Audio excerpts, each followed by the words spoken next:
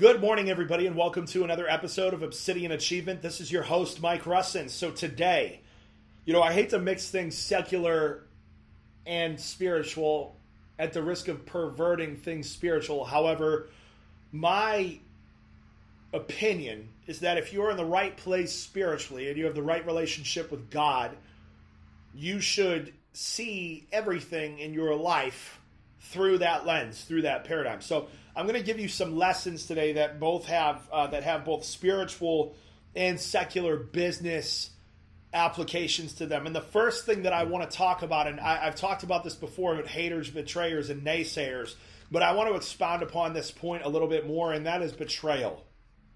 That when we look at Judas in the Bible, even those that aren't believers know what a Judas is. Judas betrayed Jesus Christ. So you look at this man who was one of the 12 disciples and had direct, immediate, and personal access to the God-man Jesus Christ, and still betrayed him. And then you look at somebody like Demas. So Paul, when he's writing to Timothy from jail, it's crazy to me. Paul, you look at this man that accomplished so much, literally brought salvation through Jesus Christ to the Gentiles, crossed that bridge between Jew and Gentile, right? Started churches among the Gentiles, and I think he wrote 13 books or something like that, or was a part of 13 books. I can't remember the exact. Wrote most of the New Testament, or had a hand in writing most of the New Testament.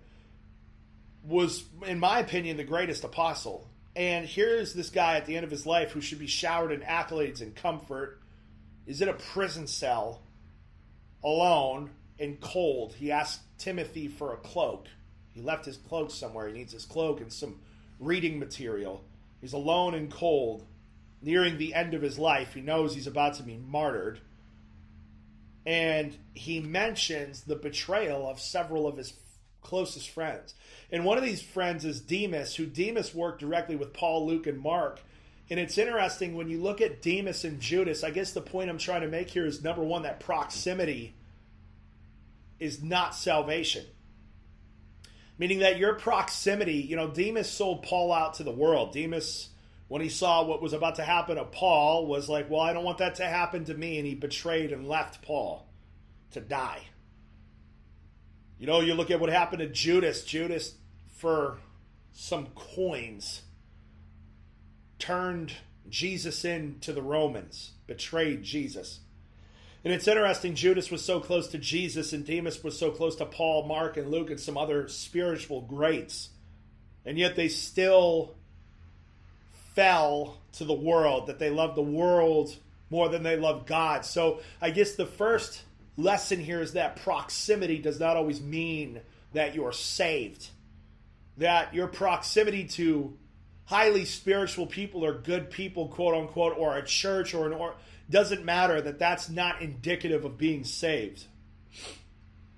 The second lesson here is that in business, let's talk secular, you need to keep your head on a swivel.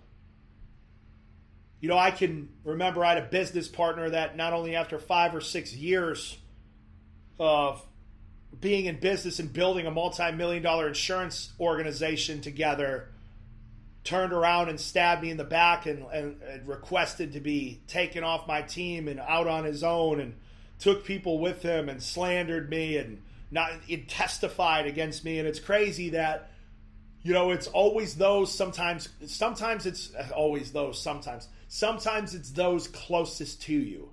And I'm not talking about this because I have any kind of hate or malice or anything like that in my heart. I've forgiven everybody in my life that's ever done anything wrong, because I've done plenty wrong. Who am I? I've done plenty of wrong to people. Instead, I call your attention to this, people out there that are in business, that I don't want you to walk around in a constant state of paranoia. You'll destroy your relationships and you'll retard your progress. But I do want to make sure that you understand that you must keep your head on a swivel. What does keeping your head on a swivel look like? First off, My first piece of advice to you is that you should always be recruiting and building relationships like you're going to lose your top person. I used to tell my leaders in the insurance game this all of the time. You need to be recruiting and building a team and building relationships like you're about to lose your top person, because you never know, you just might lose your top person. People get lulled into a state of comfort when they start to have success. And what happens is when they're lulled into this state of comfort, when they start to have success, is they start to they take their foot off of the gas and they stop working and they put all of their eggs in one, proverbial basket, and then that basket drops and you lose everything. You need to constantly recruit, develop, and build relationships like you are about to lose your top person. The second piece of advice I would have in regards to this is that you need to constantly be building that relationship with those closest to you. That the mistake a lot of leaders make is that they pour into a person, they pour into a person, they pour into the person, and then the relationship is built, right? And then they stop building on that relationship. This is why so many marriages fail. You're in the dating phase. You're doing things for your significant other that you wouldn't do for anybody else. You're making sacrifices. You're going out of your way to make sure that they know that they're loved and cared for. And what happens is that relationship is built. You're lulled into a state of comfort. And once you lull yourself into that state of comfort, you stop doing the things that you did in the dating phase. And you both start to silently grow to resent one another because you're not making effort on either side, and the relationship falls apart, and before you know it, you're signing divorce papers. The same thing happens in business. You need to treat your top people like you are quite literally married to them. Which means that there needs to be deposits into that relationship way more often than there are withdrawals made, because there are always withdrawals made in relationships. And what happens is when you just make one, like if I put $1 million in the bank and I take 50 here, 5,000 there, 10,000 there, 75 here, and I just keep chipping away, at some point that money's going to run out no matter how much was in there in the first place. So you need to make sure that you're constantly making deposits back into those people in your life that you're closest with, especially in business and in your relationships. Because if you don't, that bank account, one day, you're going to go to write a check and it's going to bounce. Now, we look back at Jesus and it's like, what more could he have done? You look back at somebody like Demas and it's like, how could he? No, don't get me wrong. There's some people out there that are so inherently twisted, wicked, sad, depraved, lacking character that no matter how much you do for them, they'll still stab you in the back. What do you do about that? How do you protect yourself against that? I guess number one is being a good judge of character, but every once in a while a sheep slips in and a wolf slips in sheep's clothing. It happens. So what do? You bless the person, you forgive them, and you move on. Because the more time that you spend sitting around thinking about how this person hurt, you're letting them do more damage to you post major event. It's like, okay, the major event, the betrayal came out, the relationship fell apart, and then I'm going to continue to hold on to this anger and this hatred and this sadness and I'm going to start to look over my shoulder more, and I'm going to be gun shy and all this stuff. You're literally allowing them to cause more damage to you. Like, let it go. And the best revenge I can tell you right now is massive success. The best revenge is massive success. So I wanted to start today talking briefly about how to deal and protect yourself against betrayal.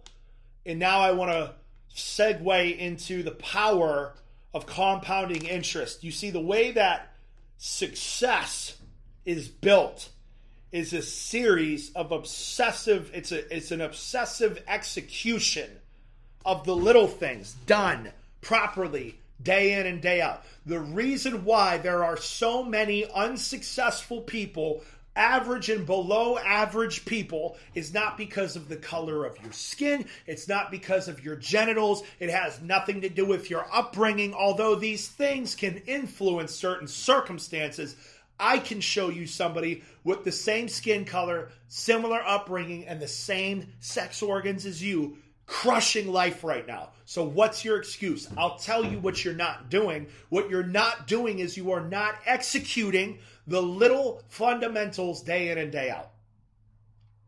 I've talked about this before in all of these books that I read obsessively now. I'm reading probably 5 books right now that I will finish this month.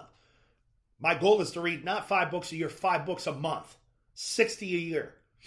And the reason why I'm doing that is because I have a routine built in and I understand that the best way to expedite your growth is to read. And what I'm finding in all of these books, and you got to understand, I have been reading self-development, self-help, finance, success people. I've been studying biographies and people that have accomplished amazing things for the better part of a decade now. And the same theme occurs, articulated differently, albeit, over and over and over again, and that is the execution of small, simple, fundamental disciplines day after day after day after day. Because think about this, there's a story. There's a story of 2 brothers, and their dad is about to die. And the dad says, listen, you have 2 choices. I want to give you your guys' inheritance, right? And he says that you've got 2 choices. You can, number 1, is you can take this penny. This penny is going to be in our butler's, his name is Max, and Max, our butler's possession. And what Max is going to do is that every day you don't touch that penny, he's going to double it. So day 2, you'll have 2 pennies. Day 3, you'll have 4. Day 5, you'll have 8, and so on and so forth. Your other option is you can have $1 million line of credit the day after I die. So it's either pick the penny that doubles every day or the $1 million line of credit. And what happens is the 2 brothers, they leave and they're sad and they're distraught. Their dad's dying. They love their dad, but they've got a huge dilemma on their hands. Which one do we pick? And the one brother, they both go to bed and they can barely sleep. They're anxious. They don't know what to do. And their father gave them some reading. And I can't, for the sake of the story, remember what the reading is. But basically, it influenced one brother. Oh, it was about a little plant that can reproduce very quickly, and it's on one side of the pond, and it says it wants to get to the other side of the pond, laughs at the plant, but the plant starts to double its reproduction every single day, and before you know it, it's covering the entire pond. The one boy read it and got the point. The other boy read it and didn't. So the one boy goes the next day, father dies next week, and the one boy takes the penny, the other one takes the $1 million line of credit, right? So the boy that takes the penny, he's just got a penny after day 1. Day 2, he's got 2 pennies. Day 3, he's got 4. So the other boy opens up $1 million line of credit. He hires the best investors in the world, the best advisors in the world, and he goes and he invests all of his money in the market. And well, wouldn't you know it, the market had a downturn, but then it had an upswing, and he made a little bit of that. So he had a major downturn, lost half, upswing, got it back, and then some. And what happened was after he ended up making off of the million like $1.5 million, but after having to pay the advisors and the investors and the interest and that and this, and he ended up in debt. He ended up like $750,000 in debt, whereas the other brother, after letting that penny sit and double every single day, instead of $1 million, had $11 million. So what is the point of the story? The point of the story is compounding interest. That little things done correctly, day in and day out, although after 10 days you might only have a couple of bucks. Boy, look back in a year. Look back in 2 years. Look back in 10 years. Imagine what 10 years of execution and concentrated discipline would do for you in your life. Imagine. The problem is that many of you lack the discipline and the focus to do what needs to be done day in and day out. You know why? Because you get bored. You get bored and you don't see massive results right away, so you quit. And then you live an average life and you die and you leave nothing. And you're forgotten about in a year. People no longer talk about you or think about you because you've left no legacy, you've left no amount of impact. And I'm not just talking financially. I'm talking about everything you do, because how you do one thing is how you do everything. Everything. What are you doing day in and day out, every single day, to build and cultivate and build and cultivate and build and cultivate? What are you doing every single day? Because here's the thing. You are also doing things that are working in a compounding way negatively. One cheeseburger isn't going to cause a heart attack, but a cheeseburger 3 times a week over the course of 10 years, you just drop dead out of nowhere and oh my God, I can't believe he died. Really? The dude's been eating cheeseburgers and drinking beer for 10 freaking years straight. People call it a sudden heart attack. It was a sudden heart attack. BS. That thing has been coming for a long time. That was the result of your negative compounding interest. The same thing happens mentally. The same thing happens spiritually. You don't use your brain properly. You don't exercise your mind. You get dementia. You get Alzheimer's. All of these things compound. So it doesn't matter. There's no state of not compounding. You're either compounding good or you're compounding bad right now. You're either compounding good or you're compounding bad. But it's happening behind the scenes. And it's up to you to decide which direction that's headed. You know, it's funny, man. Like the consistent, I can't wait. You know, I've had a lot of success in my life. I've made millions of dollars. I've led massive organizations, won awards and accolades. I'm not saying this to brag or boast by any means. And this is just the beginning. I feel this. It's almost like success is like being pregnant, right? You've heard this before that, you know, everybody wants the baby. Nobody wants to be pregnant. Pregnancy is rough, swollen feet, hemorrhoids, like throwing up, morning sickness, back pain.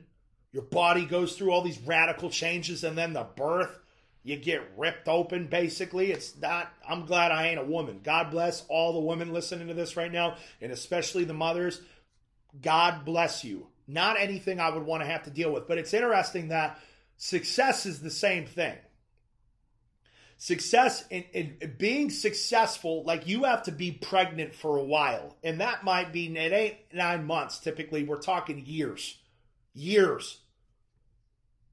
There's pain, there's shortcomings, there's disappointment, there's issues. Like I can't, like everybody, the baby comes and oh my God, you guys are so lucky. Look at this beautiful baby boy. Like you didn't see what I went through these past 9 months. Like I can't wait someday when I've accomplished what I've set out to accomplish, which are massive, massive, massive, massive, massive goals. And I hear you're lucky. I can't, and I've heard that before even in the past. Luck, oh, it must be nice. You weren't there.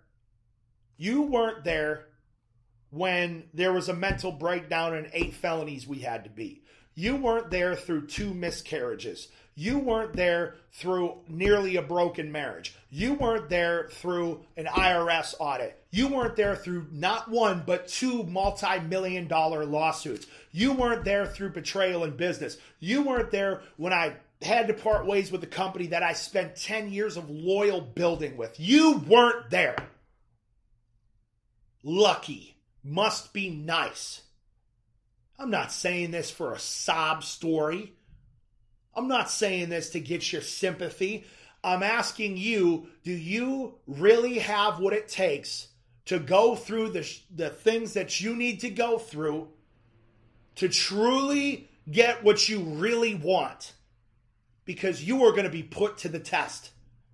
Miscarriages, nearly failed relationships, lawsuits, betrayal, IRS audits, like you name it. These are the major events. Imagine all the little ones in between. How bad do you really want it? I don't even know how we got here today, but I feel like there's somebody listening to this that needs to hear, like, dude, you think it's all going to be sunshine, rainbows, and hopscotch on the way. And here's the thing.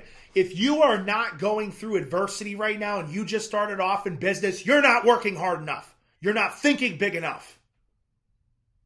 Like if you haven't encountered major obstacles and adversity, somebody told me, I was talking to a man who's very, very successful the other day, and he said, you should be thankful for these lawsuits. He said, that means you're doing something right. It's like, I've been sued 12 times. This dude's nearly a billionaire. Nearly a billionaire. Like, if you haven't gone through some kind of major obstacle and adversity, I would challenge the size of your goals. Because here's the thing. A lot of you will have what is called high-level success, and you'll plateau there, and you'll never get past that. Like you'll make, like I see these young kids, they'll make $500,000 to $700,000 a year, which, wow, a lot of people on this call are thinking like, that's a lot of money. That ain't a lot of money. That's peanuts. Peanuts. They'll make $500,000 to $700,000 a year, and they're stuck there. And I see these guys that get comfortable in business. They make it to $750,000 to $1 million, and they're there for 3, 4, 5, 6, 7, 8, 9, 10 years. And they never break that plateau because they get comfortable. They get lulled into a routine that's not forcing them to grow. Like, if you want to do something truly special, I'm not talking about $1 million a year special. I'm talking about $1 billion. I'm not talking about like changing your inner circle. I'm talking about changing the world. You're going to go through an immense amount of suffering for that. Look at what happened to Jesus Christ. Look at what happened to Martin Luther King. Look at what happened to John Kennedy. These people lost their lives for their ideals. They lost their lives. Look at the apostles, the martyrs. Look at anybody that's done anything world-changing. Look at Elon Musk now. Oh, the allegations. Here we go. The allegations. Oh, he's starting to go right-wing? Let's get some whore, some harlot out of the woodwork. Just, somebody sitting in their one-bedroom apartment to make some accusation. You know what I'm saying? Like, you're going to go through it. And I'm very suspicious and leery of Elon, by the way. I'm just giving you another example of what you're going to go through if you want to do something truly special. So, that's my episode. I want to challenge all of you to grow. I want to challenge all of you to expand your goals. I want to challenge you to, prepare yourself for betrayal in business. I want to challenge you. Are you using compounding interest properly? So I hope you guys all have a good day. I love you. I'll talk to you soon. Bye-bye.